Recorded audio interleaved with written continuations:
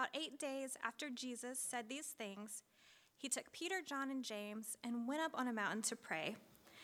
As he was praying, the appearance of his face changed, and his clothes flashed white like lightning. 2 men, Moses and Elijah, were there talking with him. They were clothed with heavenly splendor and spoke about Jesus' departure, which he would achieve in Jerusalem. Peter and those with him were almost overcome by sleep, but they managed to stay awake and saw his glory as well as the 2 men with him. As the 2 men were about to leave Jesus, Peter said to him, "Master, it's good that we're here. We should construct 3 shrines, one for you, one for Moses, and one for Elijah." But he didn't know what he was saying. Peter was still speaking when a cloud overshadowed them. As they entered the cloud, they were overcome with awe. Then a voice from the cloud said, "This is my son, my chosen one. Listen to him." Even as the voice spoke, Jesus was found alone. They were speechless and at the time told no one what they had seen. This is the word of the Lord.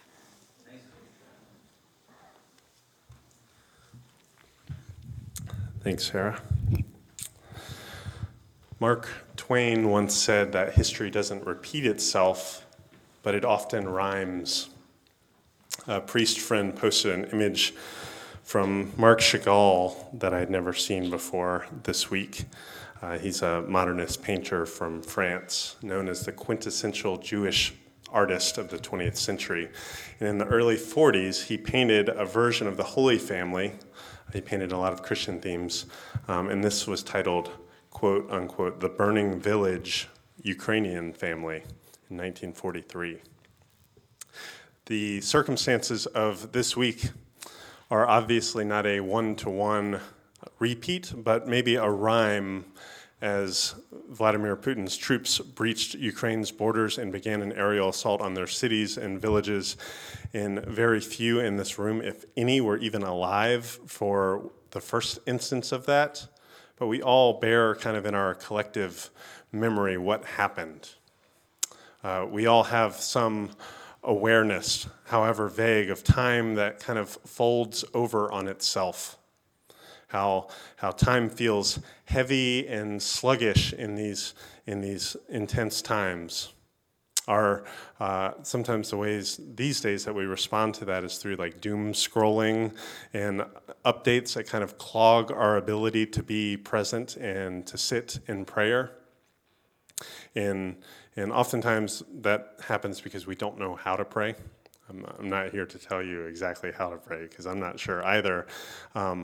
Are we allowed to, like Peter Leithart says, to sing the mean psalms at these times when, Or if we're committed to the idea that we flirted with last week, that we live in a world full of enemies, and certainly we do, and we also live in the world with an enemy that tries to steal, kill, and destroy. How can we be in solidarity with those who are being threatened without also kind of joining in enemy-like bloodthirst? Like, how can we call forth and rely on a God to show up when all of the evidence kind of points to God's absence or violence to despair? These are really live questions today and this week, and I'm sure you all have felt them too. Today is a church holiday that's kind of about that fold over, that rich, dense time, that heaviness, the uncertainty. Sometimes it feels like a glitch in the space-time continuum, this transfiguration story that Sarah just read. Jesus is on Mount Tabor praying with his friends, and this is a well-attested activity in the gospel accounts, them praying together. However, this time, something from the past, or maybe from the future, like flashes before their eyes. All of this is so surreal. Maybe more accurately, all of it is like hyper real. It's too real. It's overflowingly real. The past, with the law and the prophets and all of God's history, is flooding into the present and fulfilling to overflowing with this future image of dazzling white, bright glory that's being shown kind of in double exposure. Do we know what that looks like? You can talk to Alan Baker about double exposure. It seems that the whole world is being shown on this mountaintop in Jesus. The whole world, past, present, and future, in this moment. And it is unstable in a good way. It's charged with God's grandeur. This is what any good mountaintop experience consists of, and maybe you've had one of those. Maybe it was at youth camp or on a vacation where you were looking out and you could feel the glory and you were certain of that presence.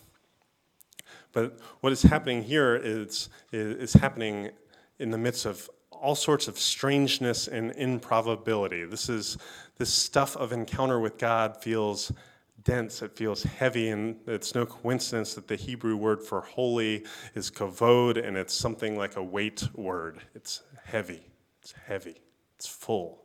It feels great, and it feels fearful to be at the nexus of past, present, and future, and their friend Jesus, who they've walked with, who they've learned from, who they've witnessed countless healings and miracles with, now seems to them strange, foreign, other. Jesus seems kind of ahead of time and out of place for them. Or maybe they're just kind of behind and confused. Maybe that's what it feels like these days to be walking with Jesus, that we're just kind of behind and confused. We don't know what is going on.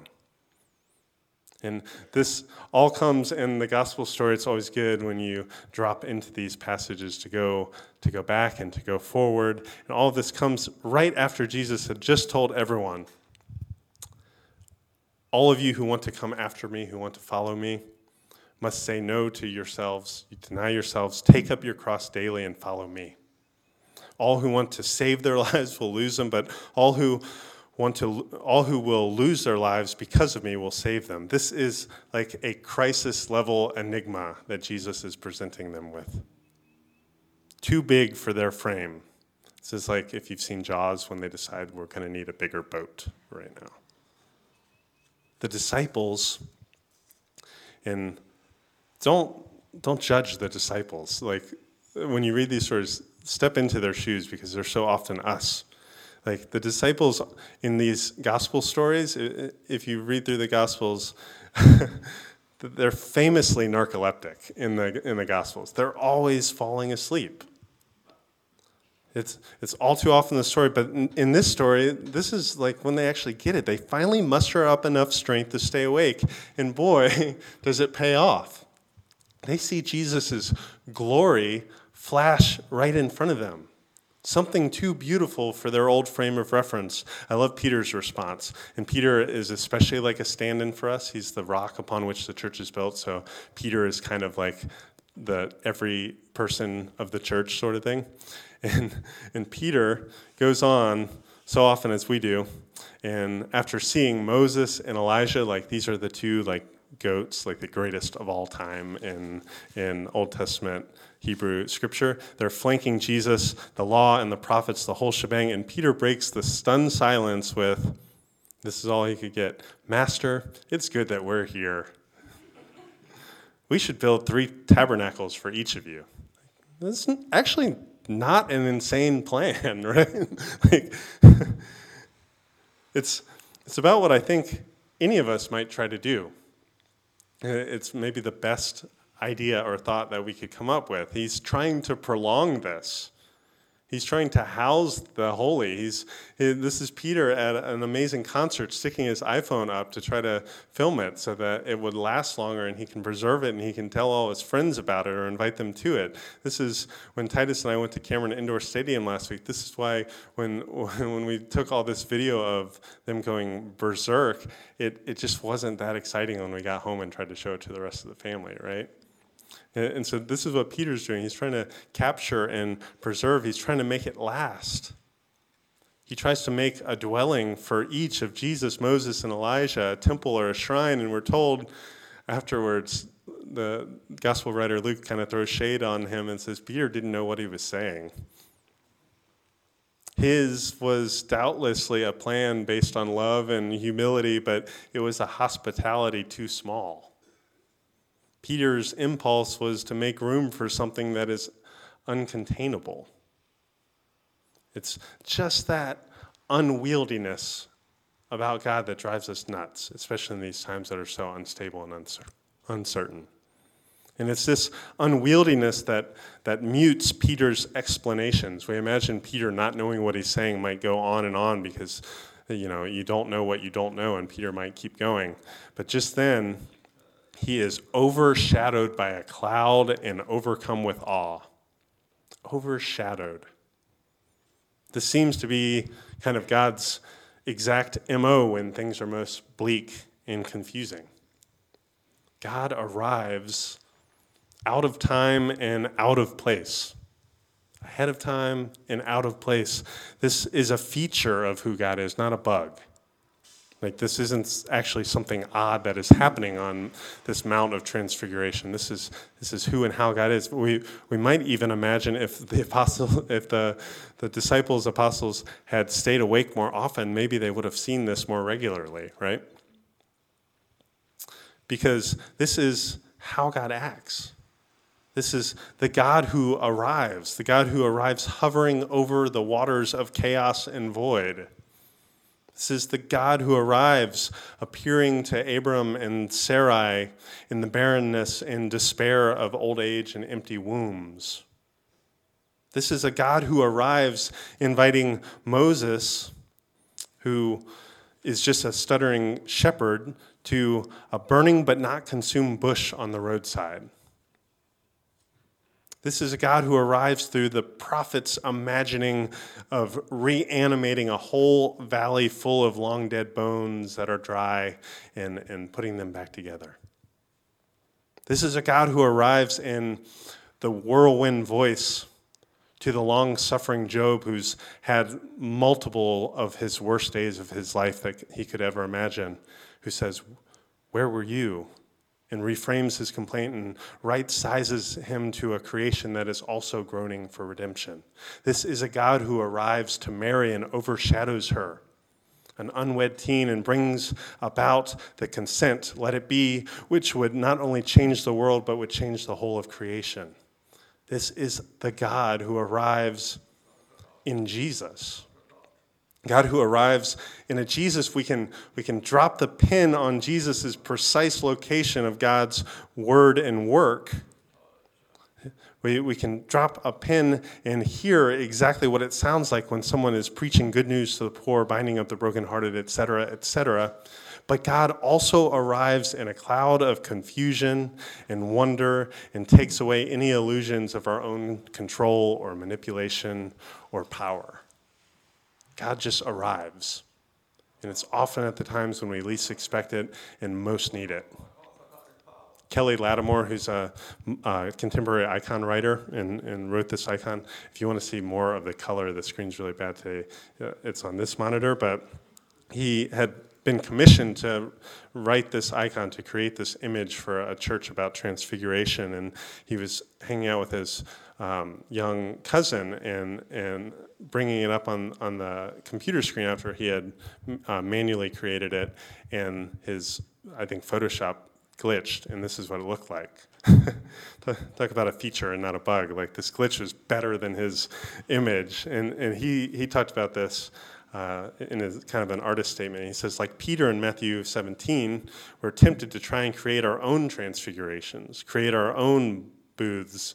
Although we often mean well, and we use grand displays of music, liturgy, and art to bring, quote, the divine down to earth, the thing is, what we are trying to contain is always right in front of us. It is divine that Jesus doubled down being human, wounds and all. Peter fails to see that Jesus cannot be confined in one location. He can't tie down, domesticate the wild spirit of God's kingdom.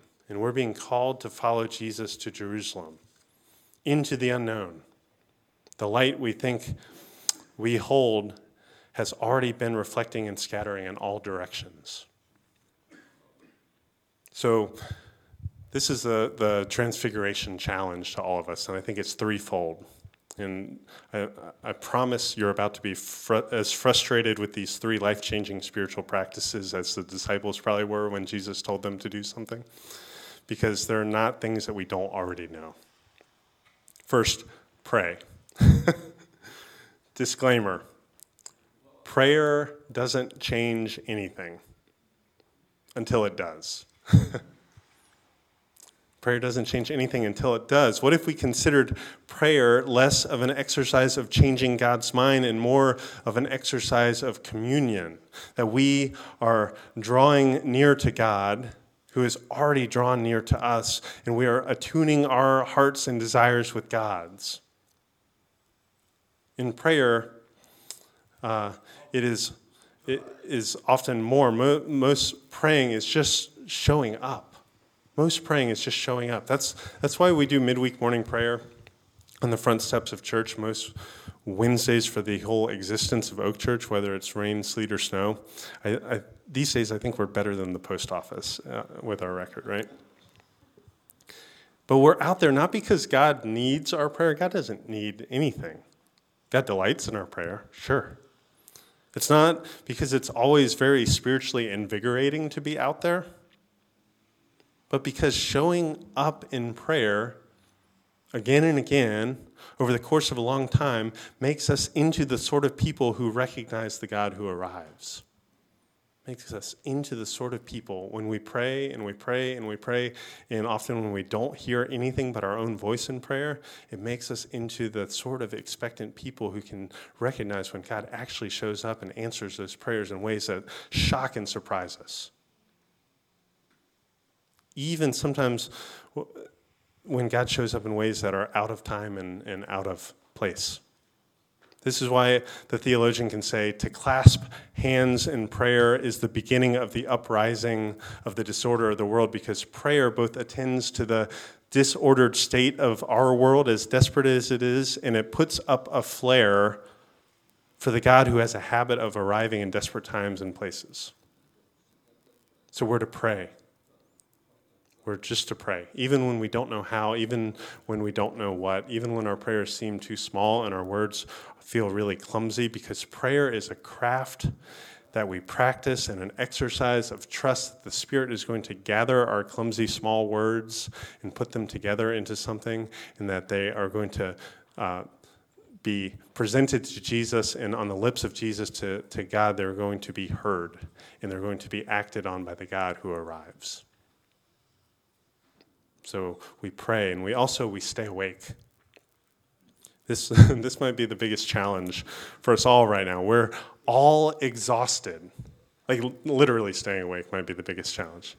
We're exhausted and we have short attention spans. So I'm telling you to stay awake. Staying awake is easier said than done. I had a mentor in college, of all times, because you're so busy and have so much to do in college. But he used to talk about how napping is a spiritual discipline. Napping is a spiritual discipline. This might not have been the right audience to preach this to.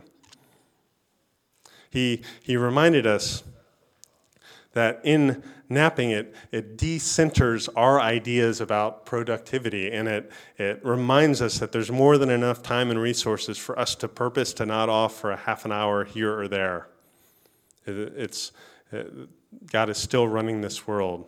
I think it's sound advice for these mini Sabbaths here or there for us even today. But the challenge, more than our physical eyelids staying awake, the challenge is for us to stay awake with our lives in attention. It's where we aim our desires and how we form our imaginations.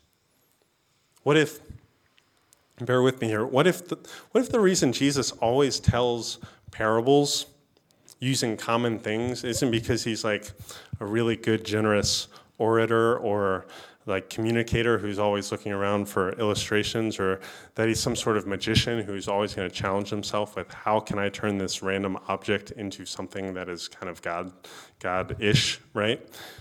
What if the reason he's always pulling stuff into his gospel proclamation is because Jesus is like an improv actor who's always saying yes and, or like a freestyle rapper who's always looking around and seeing everything he needs already there. burning bushes, altars in the world out of yeast and mustard seeds and loaves and fish in a kid's lunchbox that are waiting to be transfigured. Or maybe for Jesus, they already were transfigured. And he's just waiting for us to notice. This sort of wakefulness can really be life-changing. It can really be consequential. Barbara Brown Taylor talks about what is saving her life, and she says her life is being saved by the conviction that there is no spiritual treasure to be found apart from the bodily experiences of human life on earth. Her life depends on engaging the most ordinary physical activities with the most exquisite attention she can give them. Her life depends on ignoring all touted distinctions between sacred and secular, physical and spiritual, body and soul. What is saving my life now is becoming more fully human, trusting there is no way to God apart from the real life in the real world. And it's Jesus' real life in the real world that is a revelation of what it actually means to be fully, truly human. When we are in Christ, that is who we are and who we are becoming. So we pray and we stay awake. And the last thing, again, this is going to be life-changing for you. Get ready. Listen. Listen. So the obvious consequence of all that praying and paying attention should be good listening. After all, God's people, their constitutive prayer has always been a prayer that starts with the word Shema. Hear, O Israel, the Lord is one.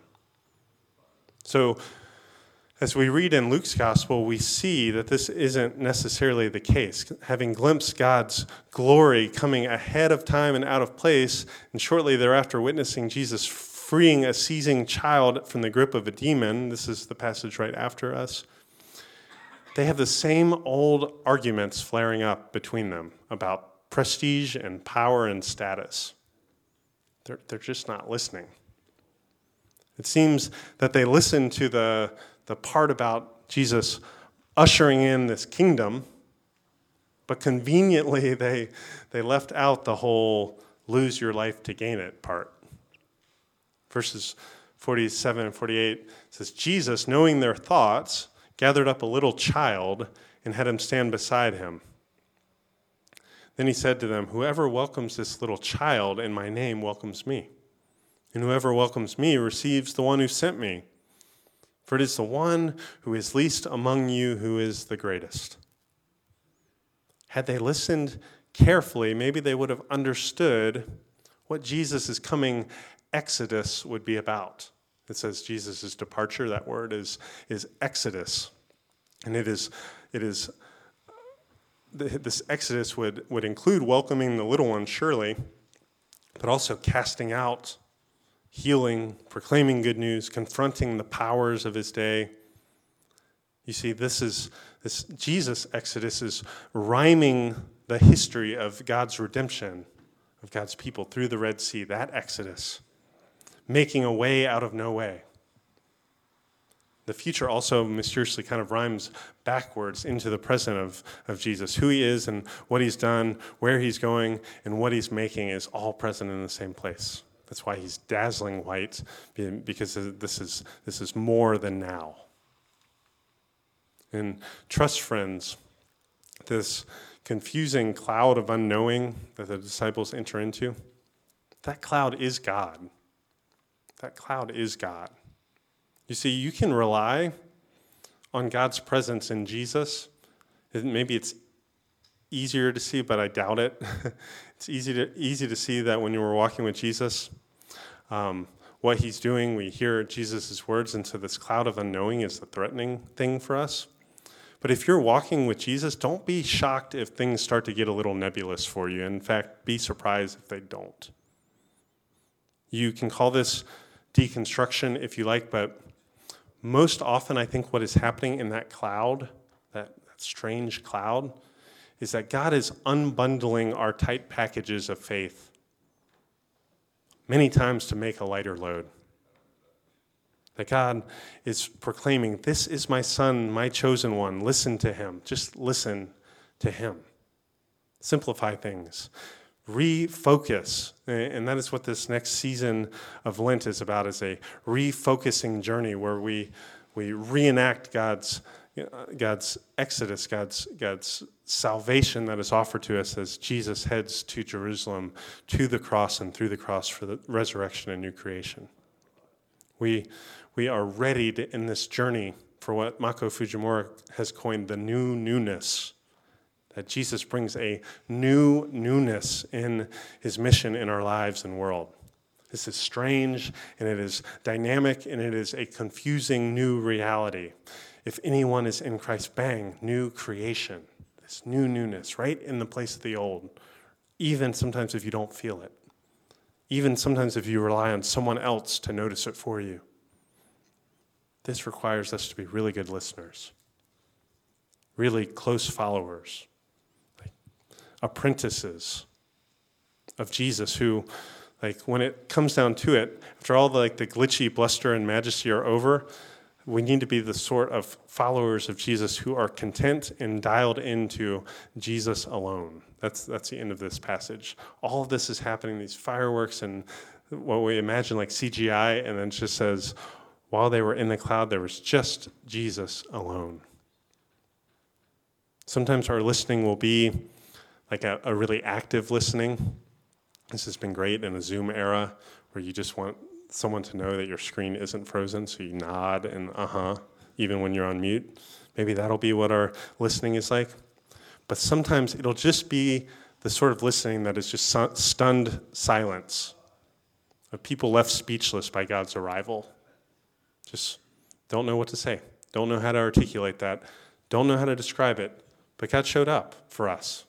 And it is recognizing that and naming that and having the courage to be left speechless, but in our speechlessness not be immobile or uninvited. This is the transfiguration of God's arrival in our midst. Will you all pray with me? God, when we don't have words to pray, give us words or give us good and rich silence. When we are not wakeful people, wake us up. Give us open eyes and hearts and hands, attentive spirits, curious and generous, able to wonder. And Lord, when we don't listen well, unplug our ears so that we can listen. Open our hearts that you make an indelible impression that we go back to again and again, and give us the courage to be silent. We thank you for the ways that you arrive in our lives, in our world, again and again. We pray all this in Jesus' name. Amen.